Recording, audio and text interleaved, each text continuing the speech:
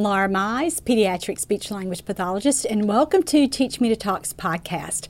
I love the series that we're doing right now, and I've called it Building Verbal Imitation in Late Talkers. Today, we're up to the third level in this system, but the fourth show, because you know, when I do a series, I always do an introductory show.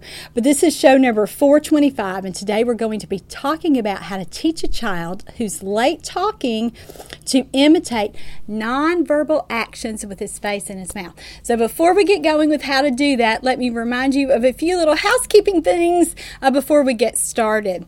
This show is available for continuing education credit for therapists, and to get your credit in our $10 CEU program, all you need to do is click the post below the show here on YouTube, or if you're listening on your podcast app, you can get information about getting your CE credit and your certificate at Teach Me to Talk, which is my website, and this is show number 425. Now, this is part of a bigger series, and all of this information is from my treatment manual, Building Verbal Imitation Skills in Toddlers. And if you have that book already and you're following along with the book, we are going to be talking about today level 3. And so you can see that we are marching up this continuum to be able to teach a late talker to imitate functional words.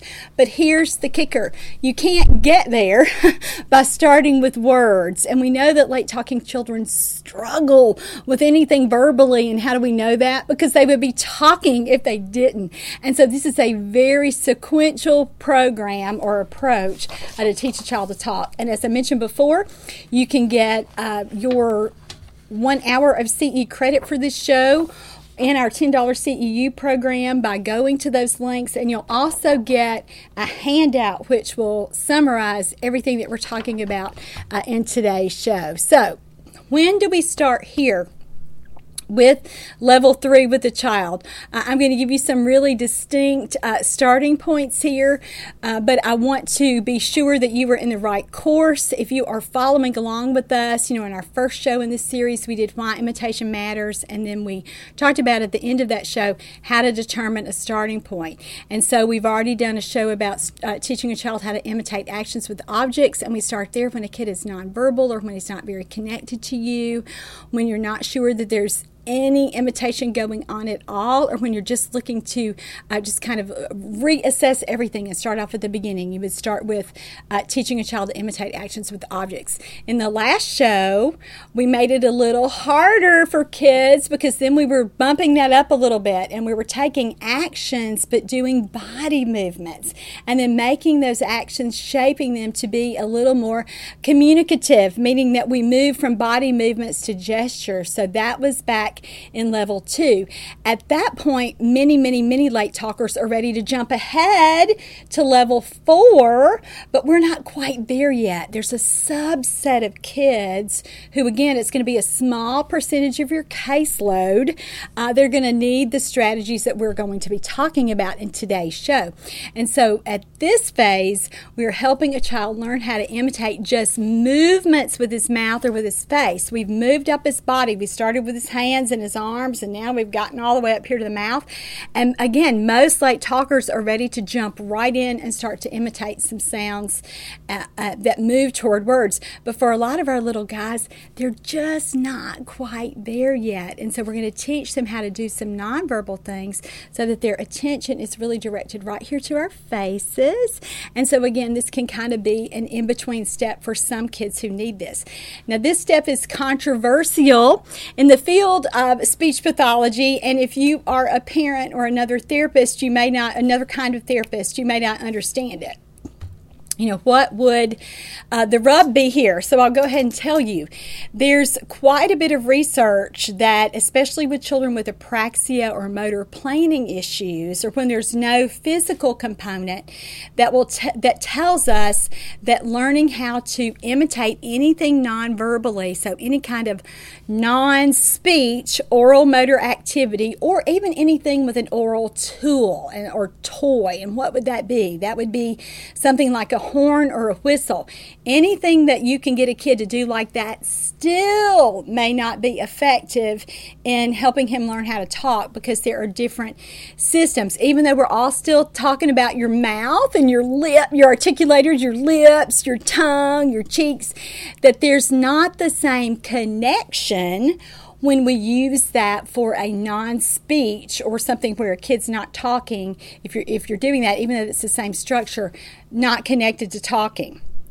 But there are just as many people on the other side of that argument that say, when we know that there have been muscle tone differences and feeding problems, when we know that there's something going on structurally, it makes sense to think that there's some effects of those issues that are also contributing to a child's inability to talk.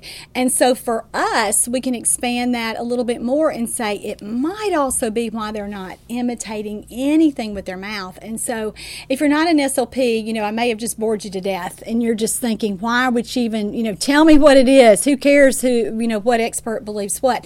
I just want you to know, as a therapist, and especially if you're not an SLP and not familiar with this kind of conundrum that we have,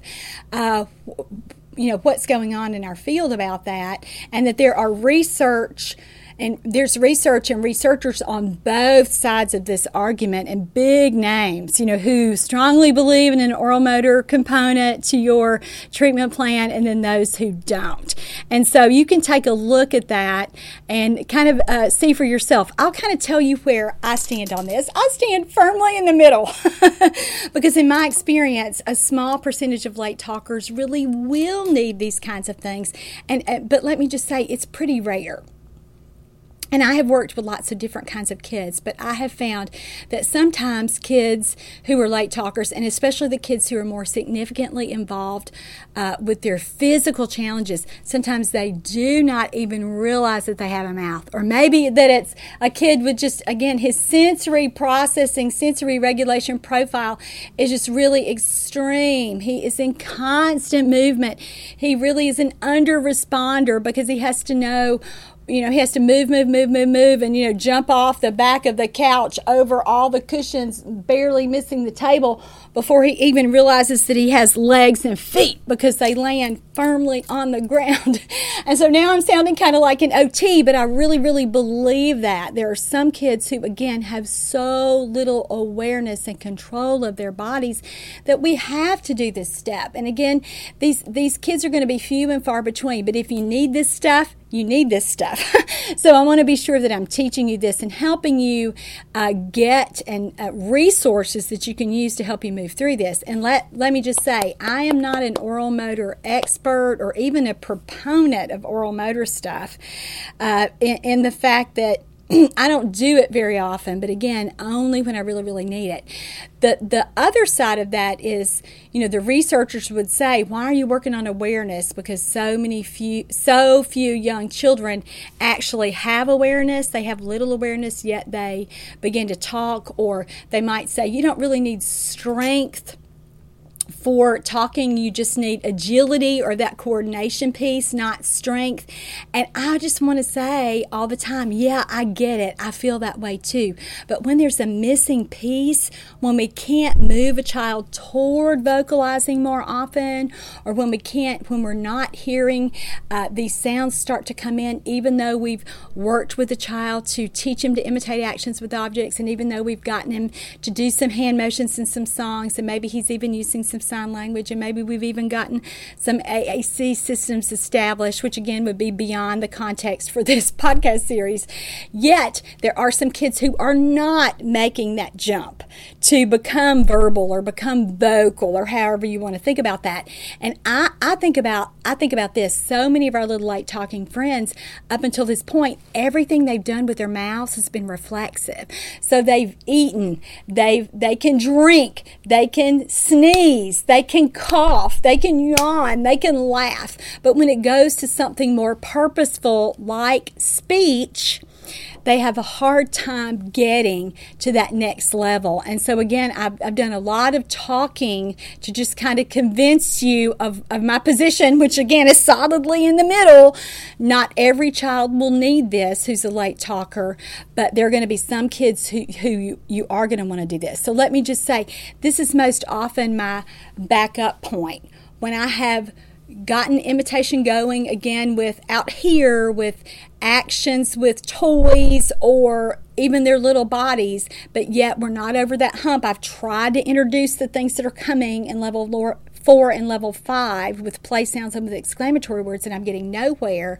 This would be where I back up to and I say, oh, this is what I need to do. This kid's going to need some more input here and some more work here at this level, and as parents are going to need to do some more things at home for this so that we can hopefully get moving in another direction and talking and imitating non-verbally and verbally will be realistic for that child. So when might we think that level 3, these kinds of things would be necessary? I think about it when I know that a kid has a history of feeding problems, and again, it could be a physical feeding problem, and that structurally there were some things that prevented just nursing or bottle feeding or early spoon feeds with purees and solids. They're just whatever process, whatever phase that feeding has been disrupted in. We know, again, when there have been structural things there and some structural differences that, or just some effects of that, even though, it might have been a neurological kind of thing, we know that we might have to do some level 3 things here. So it might have been kind of a feeding problem due to a physical issue. What about sensory issues with feeding? We see that a lot, especially in our little friends who go on to be diagnosed with autism. They reject whole classes of foods. They only, they might only eat crunchy because they purees. They just rejected that. And again, that might be kind of a sensory thing, or maybe it's the other way. They only like mushy. They only do yogurt and mashed potatoes and maybe one other kind of puree thing, and they only eat those 3 foods. So there's a sensory component to that child's feeding issues. So we know again that's been hard for those kids. So that's kind of when I think about it. That's sort of one of my number one things. It might be that we talked about before, because of the physical challenges or physical differences, anytime that we see muscle tone issues that are prevalent or obvious. And so why do I say that? It's because sometimes we go overboard with this oral motor analysis in our field, and I will read a report from another therapist, and I'm looking at a child and they say low facial muscle tone, and I'm looking at him and I think, well, how did you get there? Because his mouth is closed, he doesn't have an open mouth posture, he doesn't have a ton of, he's not a prolific drooler. When I look at his little face, we don't see droopy or sagging kinds of muscle tone tissue there. Again, like I said, he's able to keep his lips closed. He gets good closure. They're symmetrical. And so I'm looking at that kid going, why are they saying lower muscle tone? Is it mostly related to feeding? So you've got to look for these obvious things. So when I see a kid come in who, again, I'm just going to model that here. Their little muscle tone is so low that everything is droopier, for lack of a better term, so that parents who are watching might understand that, flaccid, if I could use the professional term there. Okay, that's a kid with a muscle tone problem. So with our little friends with Down syndrome, with our little friends with any other, like cerebral palsy or any other kind of neurological, anything medical that's been diagnosed that affects muscle tone, I think, oh, they might need this step. They might. And so, again, another time when I think I better add this as a component of their treatment plan, it's when I've tried everything else and I'm getting nowhere, and I think this, we're missing something here. And so this, again, would be when I've seen little or no progress without it, I'm going to back up and see if I can get some things going here for level 3 in this approach. So why would we want to include some of these things as a part of our therapy program? The main thing is we're teaching a child what? You should have a one-word answer here. What are we trying to teach a child to do in this whole podcast series? Our one goal is what? Imitation. So we are just looking at a harder, more complex way for a child who is not talking to learn how to imitate. We are making his imitations harder than in that last phase. So that's all we're doing here. Again, we're not to words yet. We're going to talk a little bit about vocalizations at the end of the show and some things we can do if a child is not noisy, because let's face it, you got to make noise to talk. You've got to be able to vocalize. So again, though, we're not going to get ahead of ourselves. All we want to do here is teach a child he has voluntary control over his little mouth. And we know what we said before, when we use tools or when we use activities like blowing and sucking or whatever we're going to do, we know that does not always carry over to speech sound production, and we can't always quantify a muscle tone strength improvement or improvement in coordination. But some kids do benefit because of our one focus. They learn that one focus, which was to what? To imitate. And again, this is going to get us further down the line toward talking. Now, if you're listening to this and you're an SLP, I'm really talking about anything that we can do non-verbally with your face and mouth. And so you might be kind of thinking about, can we use some tools? What are the kinds of things that and there are lots of other kinds of tools out there right now. I'm not even going to talk about those various companies, because there's some things that are going on that, again, I don't really agree with philosophically. But we've got a long history in our profession of using tools to help our clients, particularly our clients who, like I said before, have had those muscle tone issues and differences, or either the sensory, how they perceive input coming into their little mouths and faces. And so if you're interested in looking at that long history of tools, and if you're trying to kind of convince yourself one way or another, Pamela Marshalla has a whole presentation about that, going back, again, through the whole history of our profession as SLPs at oralmotorinstitute.com. Now, again, some experts, particularly apraxia experts like Nancy Kaufman, says that once a child is imitating words or sounds, these activities are not going to be productive or useful unless we have another goal in mind. And again, what is our other goal in mind here? It's imitating.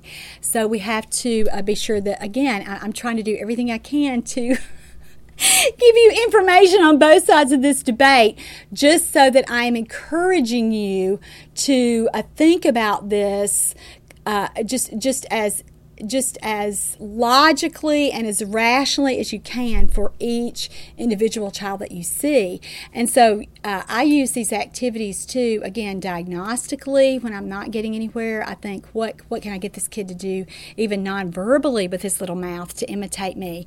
This is part of a child's therapy program. This would never be the full focus of anything that I would do. And as I've already said, sometimes these are where I back up to in a session. A lot of times in a session, I'll use this kind of stuff as just a treat or a diversion, where when language has been so hard and imitating has been so hard, and this might be something that I think, wow, this seems like a break or a fun thing, but we're actually, again, targeting that nonverbal imitation here. It's also a way that we can satisfy kids who have those strong oral cravings. And we know those kids. Those are our mouthy little friends, right? Everything is in their mouth. Now, we know that it is developmentally appropriate for a child to continue to mouth toys until he's 24 months or that second birthday. But beyond that, we know that there are some developmental delays going on. And so a lot of times that's because kids have these sensory issues that haven't been met through kind of that typical maturation process, and so they still need all that input in their little mouths. And so this might be a way that we could do that too. I also really stress teaching parents how to do these kinds of things, always with the same kinds of little disclaimers that I have used here with you, and talk about both sides of the research there and why I think this might be an important component, and that if we are not seeing any progress, or for some reason if a child has an aversion to it, a really strong aversion, or whatever, I just want parents to be able to make their own decisions and to be able to say yay or nay on these kinds of things. And so again, I've found that even when I present present that to parents, most of the time they're saying, whatever you think, let's try it. Let's move forward with this. And then we always want them to know, too, this shouldn't really be our only strategy here. And so parents will understand that, and they will appreciate the I guess I want to say just the level of thought that you have put into deciding whether this will be a strategy that you'll use or not. All right, so let's talk about specifically the things that we need to say here from our handout. We've already talked about that. Remember, I've started most of these shows with the important things, the 3 or 4 important things that I want you to know about imitating at this level. And we've done the same thing here with level 3. We've talked about how what it is that kids learn how to imitate the facial and mouth movements with no sound. This can also include learning to blow or suck with whistles and horns. Again, this is very controversial in our field with support on both sides of that argument. However, the other thing that I wanted to clarify just one more time, this focus is not necessary for most of our late talkers. So if you, again, have backed up to this point, or if you are trying to just move forward and you think, I just want to cover every base, I'm leaving no stone unturned in how I help my child. No, this may not be something that you have to do. So what are we talking about here? Here we are looking at using exaggerated facial expressions and mouth movements to begin. So I want you to take your hand out and look here in this section so you'll get an idea of what we want to do. So let me just read you a couple of these things. This would be that we might show a child how to open and close his mouth as he pretends to eat or playfully bite. And so all of these things we're going to put in the context of play. Now, why do we do that? Because it is developmentally inappropriate to take a 1 or a 2 or a 3-year-old and belt them in a high chair or put them up on a table or whatever and say, and this is how I've said it in the course before, now is the time to begin the oral motor treatment portion of our therapy session today. We're not going to do that. We're going to blend this and make it as developmentally appropriate and as fun as we can, and again within the context of play activities.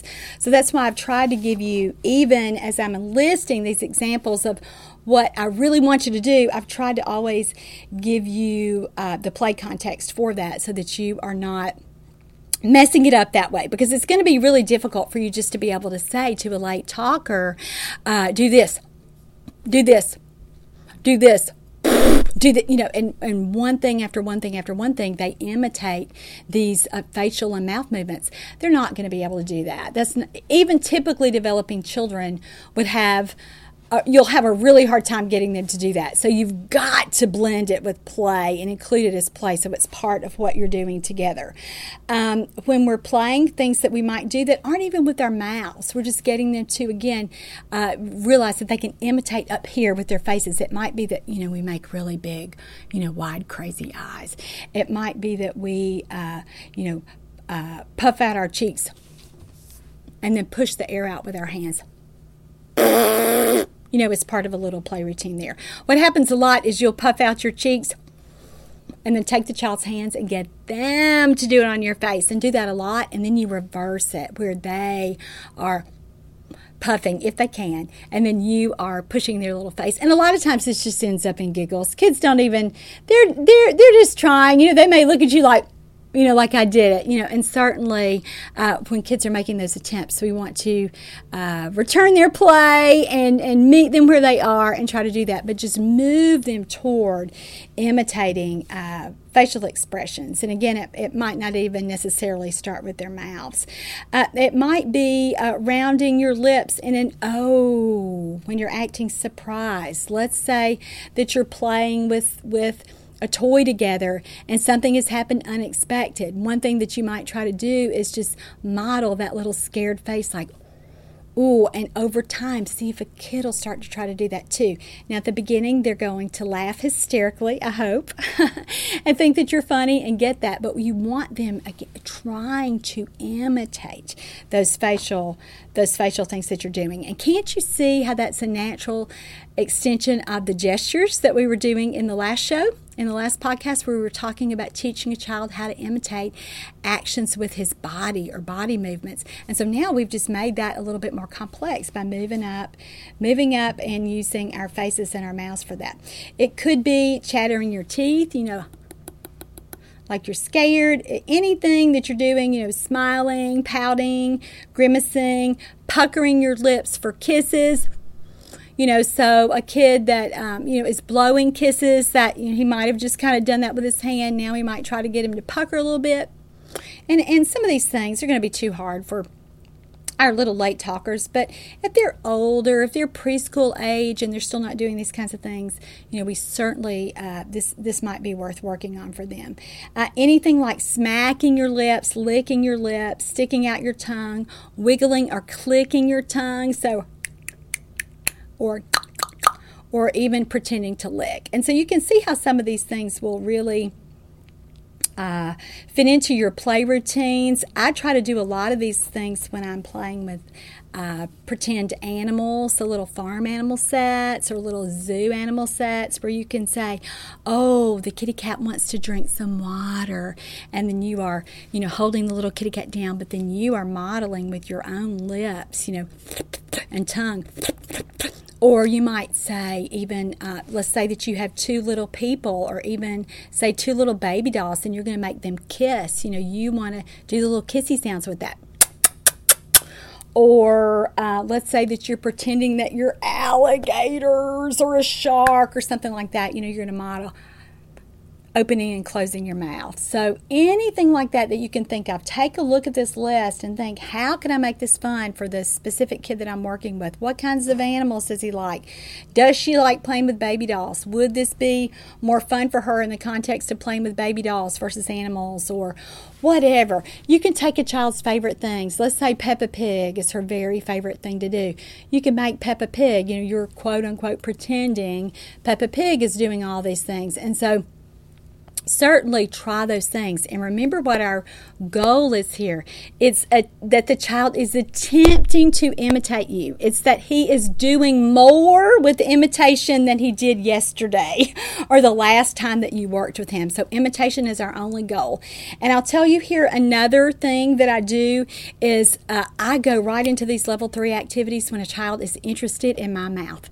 And so when you see a child really just studying your face and looking at your lips, or when you see a child, maybe a kid is even trying to put his hands in your mouth, and as a therapist, we've all had that happen. They're telling you, I'm paying attention to what you're doing with your mouth right now, and that's when I try to get some imitation going. So I might try to, pretend to eat his fingers, just like, and then see if he'll, after I do that 3 or 4 times, I pretend like I'm going to put my fingers in his mouth and see if he'll sort of do that to me, and get some of those little back and forth exchanges going. That's when you're going to have the most success with this, because a child, again, that he's not as resistant when he's reaching for your face and doing that. And will he always be able to imitate and make his own little body and his own little face do that at that time? No. Sometimes not initially. You may have to do this over and over and over and over, but at the same time, you've got to start somewhere. So that's a good starting point, and I've found that to be more successful there. So when let's talk about this too, and I mentioned this in our other shows, but in case you haven't watched those other shows in a while, let me say that we always start out kind of bigger and then make it move more refined. And that would be whether we're talking about how a child develops control of his little body, and that we start out with gross motor control and then we get fine motor control.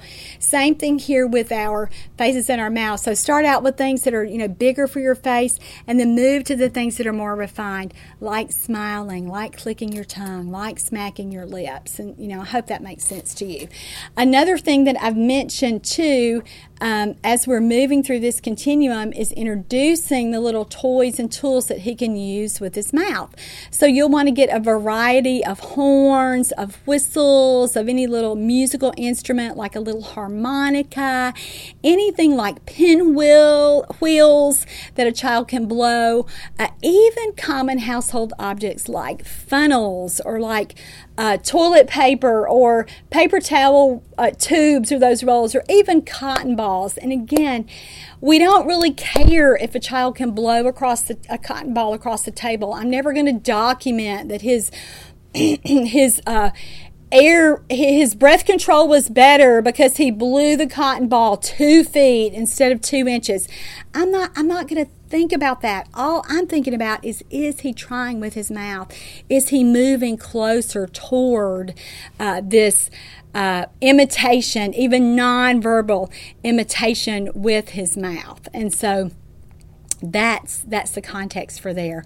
All right, so I mentioned using these mouth activities in play. I'm going to be sure that I give you a couple of more examples. And so again, even if you're not going to the mouth, like I said, we could do air kisses, if you're kissing an animal, but or licking like a kitty cat. He's going to drink his milk, she's going to drink her water, whatever. But don't forget about the things. If kids can't do that yet, go bigger. So play with zoo animals or dinosaurs and say, oh, look at that dinosaur's mouth. He's going to open his mouth so big. Let's do it. Let's do it. Ah! Even something like that. Or even like like stretching your neck like a giraffe. Look at how long that giraffe's neck is.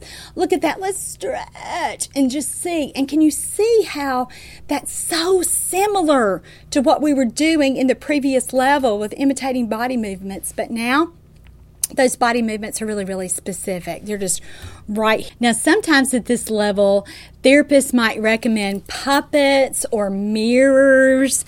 But let's just talk about those 2 scenarios that we might see with toddlers. Some toddlers will love that, and they will be so interested in looking in the mirror, and they will focus on that. But sometimes then they don't include you.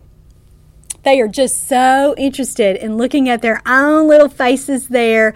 And even sometimes that can kind of turn into a lick fest where they're just all over that mirror and you have completely lost them. And so some therapists might say, that's fantastic for oral motor exploration and blah, blah, blah, blah, blah. That's not our goal here. What's our goal? Our goal is oral imitation before we get to that verbal piece or that vocalization piece. And so anytime that we're introducing something that interferes with our goal, we either have to change the goal to be more like what the child is wanting to do, and we think, well, how can I use that? Is that something that's going to help this child? How can that benefit? Or we have to change our material. So if the mirrors end up to be, as I like to think about it, more trouble than they're worth, I'm not getting any benefit from it, I'm not going to use them. But some kids, some older toddlers might be able to really watch you do something in the mirror and then try to do it themselves. But I've found for that, really just that face-to-face imitation is the best thing, where he's right in front of your face and you're right there and you're just looking at each other, and then there's that nice joint attention and that shared exchange. That's really how we want to do it. So if you can use a mirror, that's great. There's a ton of, we don't even have to have a ton of research to tell us that mirrors will work, especially with older children. But because we're talking about toddlers and babies, or maybe even young preschoolers with pretty significant developmental challenges or delays, we know that mirrors may not work. So just a little caution there. Let's talk about puppets. Sometimes kids, you think, oh, I can get the puppet to do it, and the kid will be so interested. I've found that toddlers are more interested in, where is your hand? How is that working? And you kind of lose them in that. And so you never get around to working on the things that you want to do. Your goal for that oral imitation there, nonverbal imitation with your mouth. And so my point, same as the mirrors, if it's not helping you, it's probably hurting you. And so don't use anything like that if it doesn't seem to work. Now, we can use feeding activities for these things. And certainly our feeding therapist colleagues who do maybe that SOS feeding approach where everything is playful and they're working toward systematically getting a child to take a food and accept a food, try a food that he or she has previously rejected.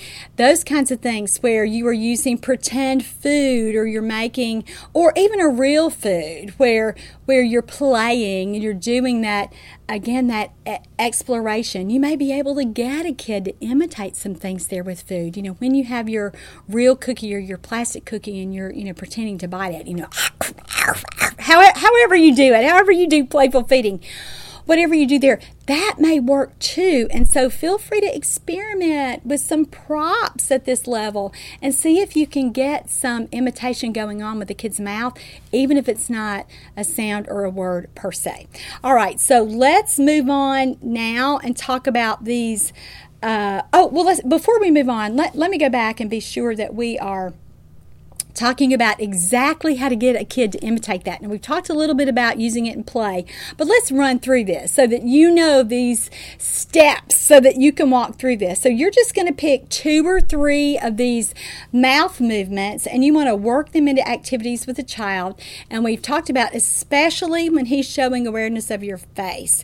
And so if we've thought before, hey, I'm going to see if I can get him to do little pretend kisses or little air kisses. So when he's interested in your face and really, really looking at you, that's when you would try it. You would do it then. And just model, look. Just model your little kisses and then look at him expectantly. And you might even say, you do it, show me, kisses. You may even do something like our friends who are feeding therapists are more oral motor oriented than I am, but you might even do some little cues. Can I give him some little gentle facial cues? Now, if that makes him run away, if he gets upset, he doesn't want you anywhere near his mouth, at that point I stop, because the connection with the child for me is the most important thing. And I know all communicating is based on 2 people who want to talk and who want to interact. So I don't want to do anything that's going to drive a child away from me. So if I can do some of these cues that aren't too invasive and they aren't aversive to a child, and he's not completely rejecting me, then I'll try it. But I wanted to mention that as well. If a kid's if it's too in his face, then it's just too in his face. You're going to either have to do things differently when you try to give him those cues. Maybe you've used too soft of a touch, and so that's really overstimulating to him. Maybe you've been too rough, for lack of a better word, and he just doesn't want you to have. He doesn't want you anywhere near him or his mouth. And so see if you can change your approach. Maybe those kinds of things might help him be a little bit more aware. But again, sometimes it doesn't necessarily work as well as we would like. We talked about we're going to provide 3 to 5 models of these mouth movements, like we said before when we were talking about in levels 1 and 2. We would demonstrate what we wanted that child to do 3 to 5 times, and then if he doesn't imitate us, we want to take as much as we can. We want to help him do it. So take his little face, and provide those cues. But again, we cannot make a child imitate these facial or mouth movements when they're not doing it. Sometimes, again, it's just that their attention isn't good enough. So do everything you can to put yourself in a child's line of vision. So sometimes that might mean that he's sitting on even on a coffee table at home, and you are sitting on the floor so that your faces are about the same height. It might be that he is in a high chair if that's not going to be too restrictive for him, and you've got your face right there with him. Most of the time for me, I'm just trying to hold kids on my lap when we're doing this kind of thing, because again, I like being that close face to face. The other thing that we want to do here is give super specific feedback. So we say things like, if we're working on those little air kisses, like, I heard your lips. I see your lips. Your lips are puckered like mine, or you have kissy lips. Or you might say something like, I heard you click your tongue. You clicked like Laura. Listen. Or even just something like, you made your eyes so big. Your eyes got big. You're going to give that specific feedback, because remember what we said about a lot of these kids. It's that they don't really realize that they have voluntary control over their faces and over their mouths, or even over their bodies. And so at this phase, we want to get that control right here so they get it. And again, does a typically developing toddler know that he or she always, is there always that level of awareness? No, but our kids aren't talking, and so we're going to have to work on things a little bit differently. So I hope that makes sense for you. All right, now let's talk a little bit about horns and whistles. And again, I told you that I am not an expert in this level of treatment at all. I use this when I need it. So let me give you a couple of resources, or at least one resource, for where you can go get yourself some tools like this and some more training. TalkTools.com is a resource for parents with directions, so that you and the parents will learn how to kind of walk through those whistle and horn protocols, because these are individualized for children, and especially since we've had these worldwide shutdowns and masked up and all of our infection control procedures, you're certainly going to want every child to have his own individual set of these.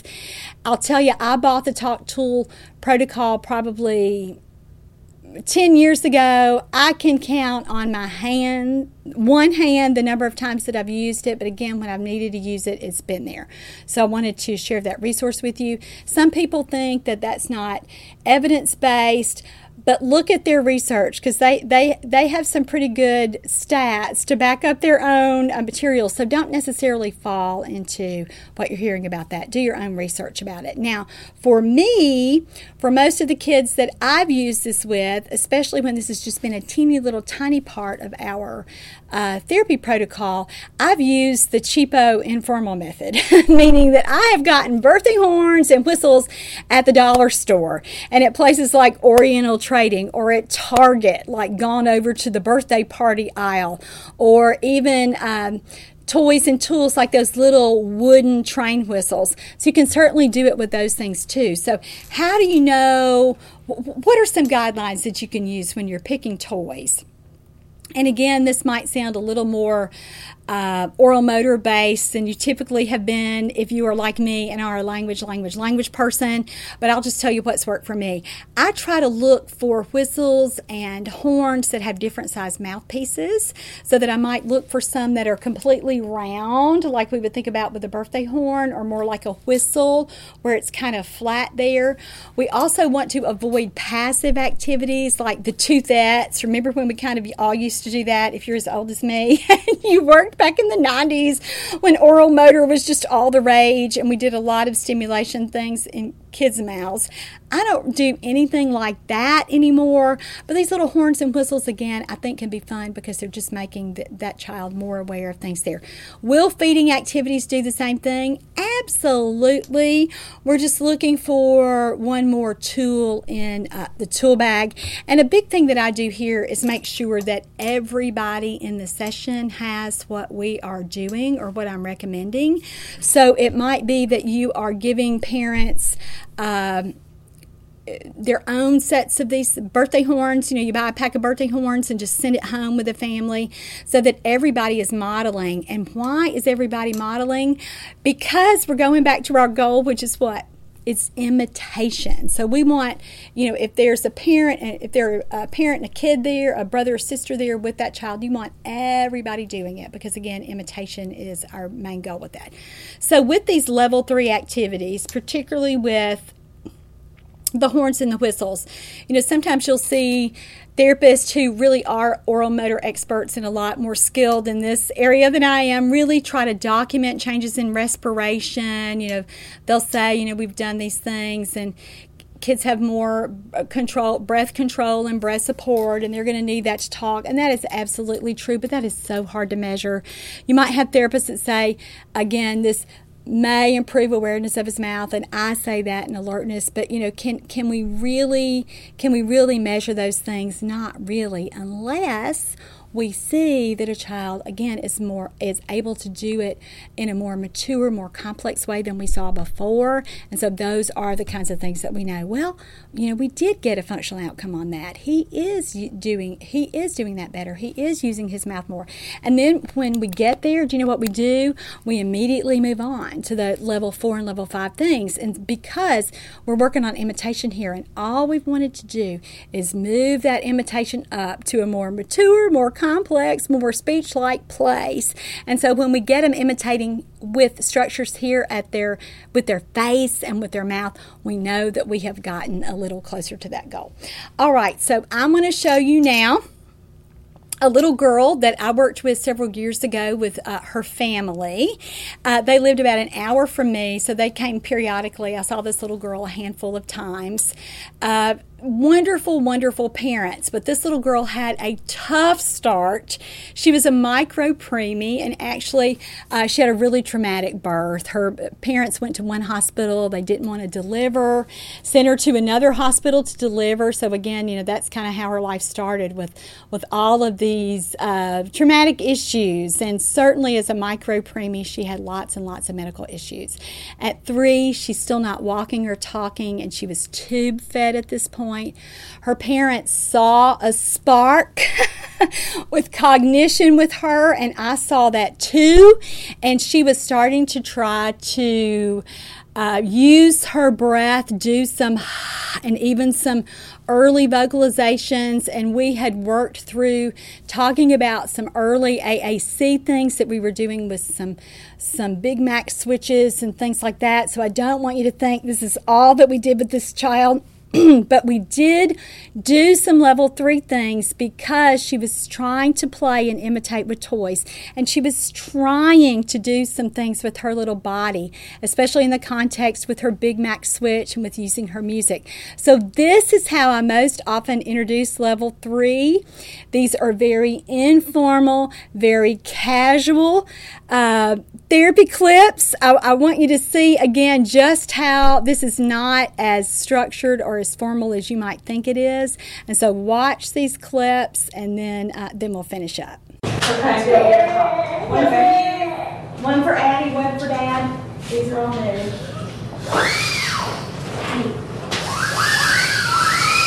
Wow, look at her zoning in on it. She just... Look! She's like, creepy. Yeah. What's wrong with you people? But when you're doing it, I want you all 3 doing it. And really playing. Okay. And there's no right or wrong. We're just going to do it.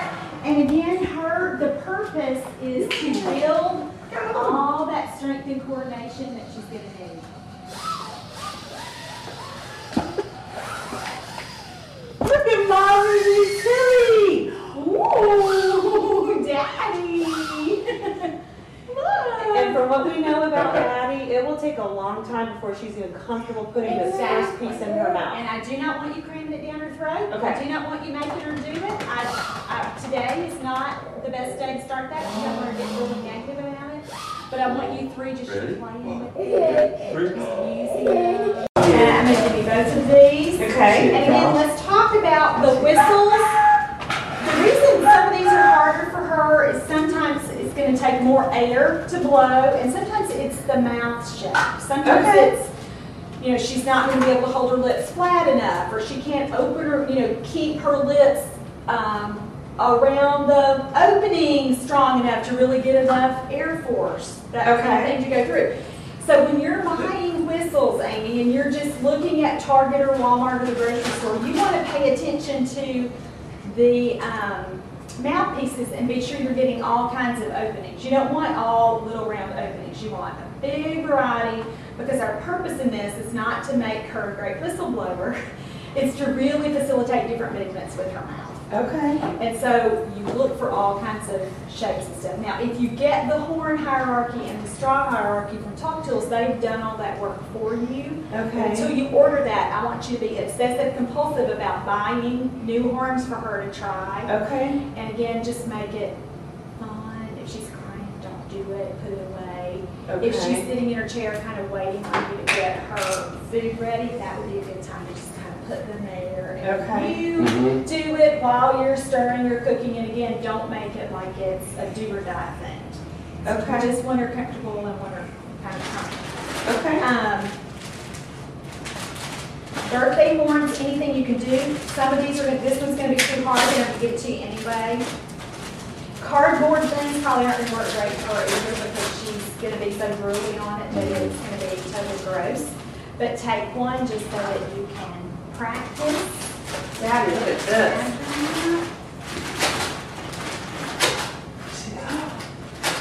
Oh.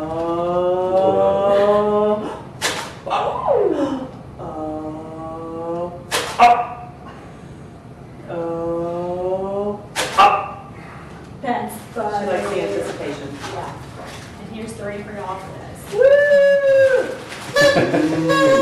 I'm having more fun than she is. I might let me use my horns. Eventually, but you just got to desensitize her to it and get it. And again, I want it to be really fun and really just something. I bet that doesn't mean that every time you go to the store you have to buy $50. Look at these really great horns I got.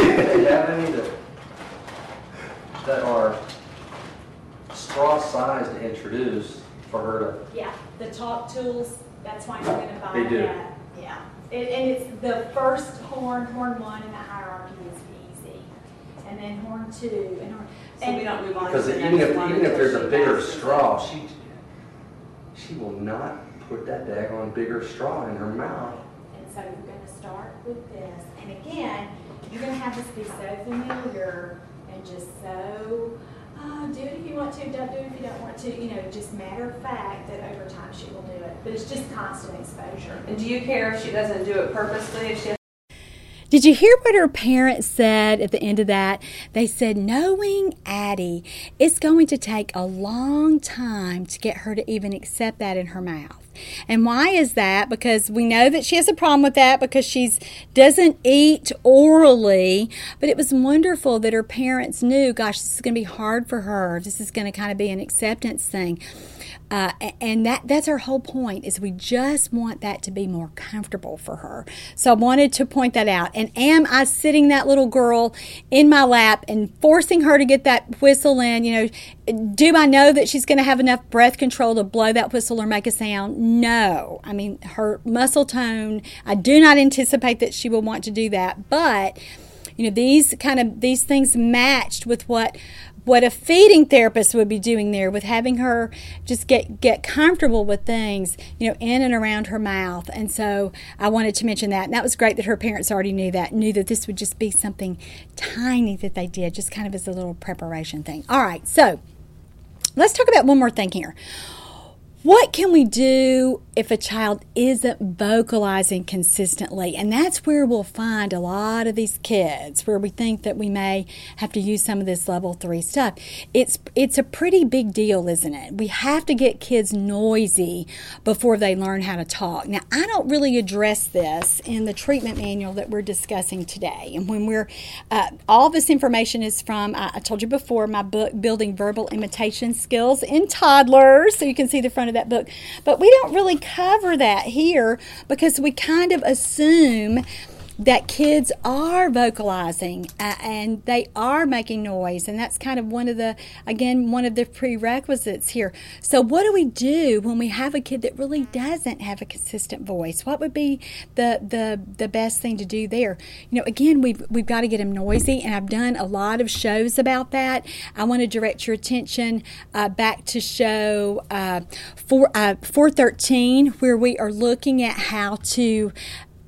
It's in the Autism podcast series, and how we can specifically help children with autism who are nonverbal and non-vocal learn how to produce some sound. So go back and watch that show, and I'll link that show below so that you can get those ideas there. There's also a really big section about this in my very comprehensive treatment manual. Let's talk about talking, ways to strengthen the 11 skills all toddlers master before work words emerge. And so vocalizing purposefully is one of those 11 skills that a kid has to be able to do before he's able to talk. And again, we're not going to go into all that information here, but let me just give you some ideas for some activities to promote more sound. And this would be if a child is not making very much noise. So we know to do that, the most logical thing we can do is get a kid to move his or her whole body. So gross motor movement activities like jumping on a trampoline or a bed if you're at home, like swinging on a swing if you're outside on playground equipment, or at home swinging in a blanket. If you watched the previous course here, course number 424, you saw an example where a therapist put a kid in a swing and she moved him back and forth, and she just did that herself. Sometimes when kids aren't noisy, we'll start to do some gross motor things like that, and we start to hear a little bit of noise. And it's not just crying or yelling or something, again, that would be reflexive there. It's purposeful. You'll hear that. You'll get that bump. Any little game like running, or let's say you have a little ball pit, anything that you can do where you just emphasize making as much noise and having as much fun as you can, movement-wise.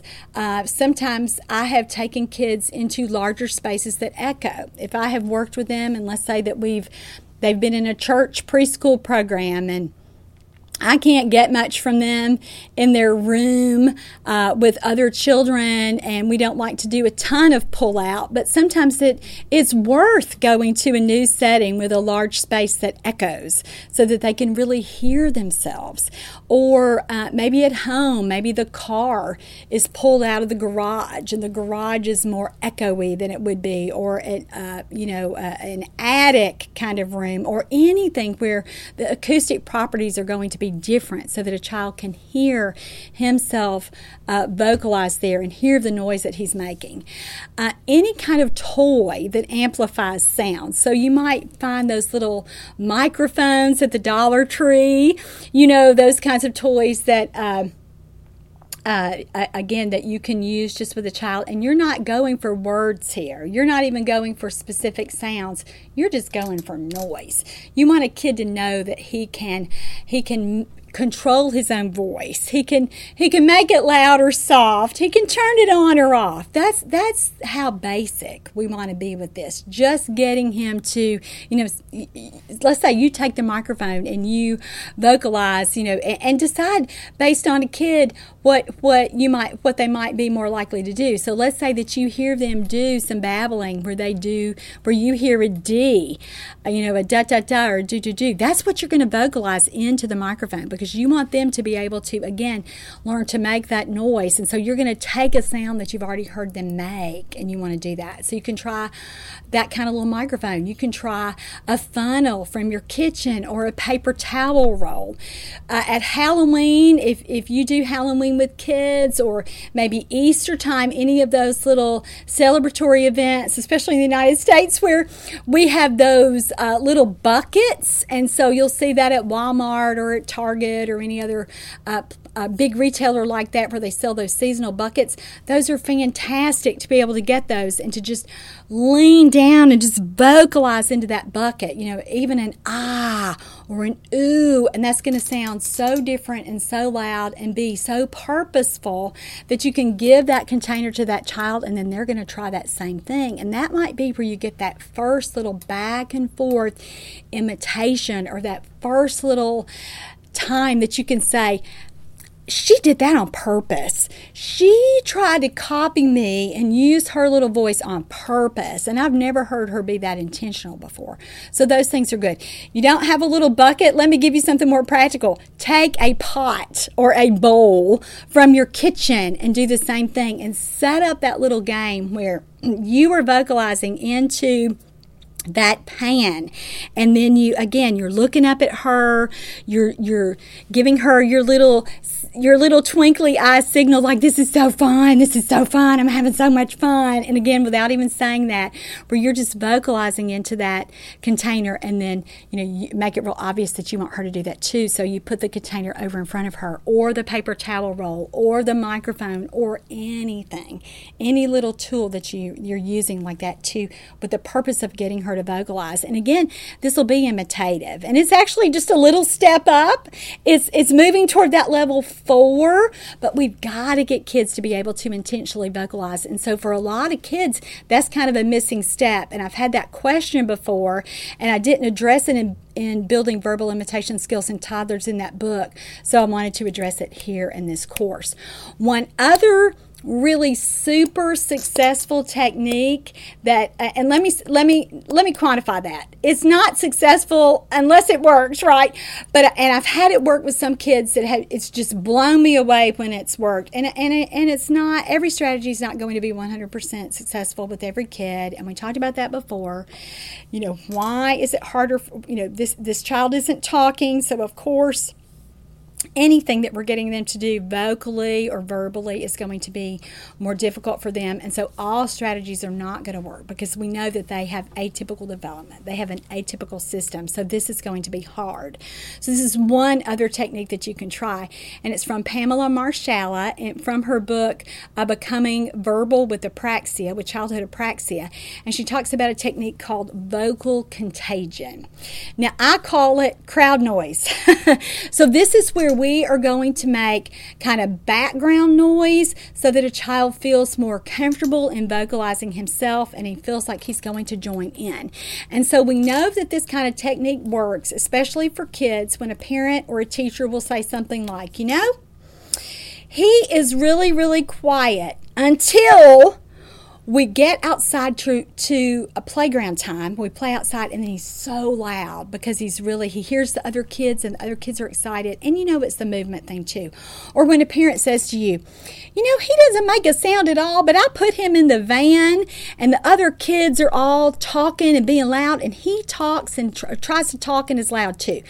That's when you know that this crowd noise or this vocal contagion technique is going to work. So what is that? That is where everybody who's in that child's environment begins to just talk to themselves. So when you set this up, you all get something to play with, something to talk about, and you all do it. You just kind of talk to yourself. So that means mom is going to sit. Let's say that we're all playing with, let's say we're in a sandbox, and we're all playing together in the sandbox. And so mom is going to take her shovel, and she's going to dig in the sand, and she's just going to start to talk about that and what she does. And we're going to tell Mom, don't just say words, do some sound effects too, which are going to be coming up in level 4 and level 5, and we'll talk more about that in the next course. But we're going to say, just make some noise. So, you're going to show Mom how to do it. When I dig in sand, I try to pretend like I can't get the shovel in, and so I'm just doing, and then whoosh, just any kind of little sound when I'm pouring the sand out. So talk to Mom about that and how she can make those sounds. Or let's say that you're playing baby dolls, and you're pretending you're going to feed your baby doll. And so you're doing, when you give the baby a bottle. Or you're going to say, oh, let's give baby a bite. Oh, take a bite, baby.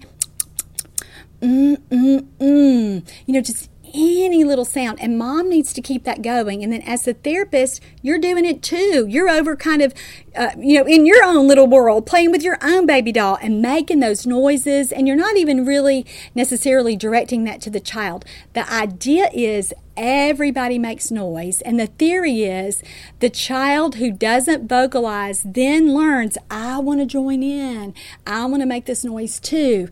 And I'll tell you, it happens a lot in preschool programs and in daycare programs, where a child who's just, as I like to say, eerily quiet, one who you can just hear your own heartbeat in a session, because if you're not talking, no other language is happening, and you can even hear your own heartbeat. It's that quiet in that room. These crowd noise kinds of situations are when it will happen. One of the best professional experiences that I've ever had was back in it was 2002 to 2004 or 5 when we ran a toddler playgroup program, and we had late talkers and some typically developing kids, but late talkers come into our program. And so for these children who were there who hardly said anything or hardly made any noise, this is a strategy that we used a lot, where we just had group play and everybody again is kind of doing their own thing. And this is where we would start to really hear some first little verbal attempts.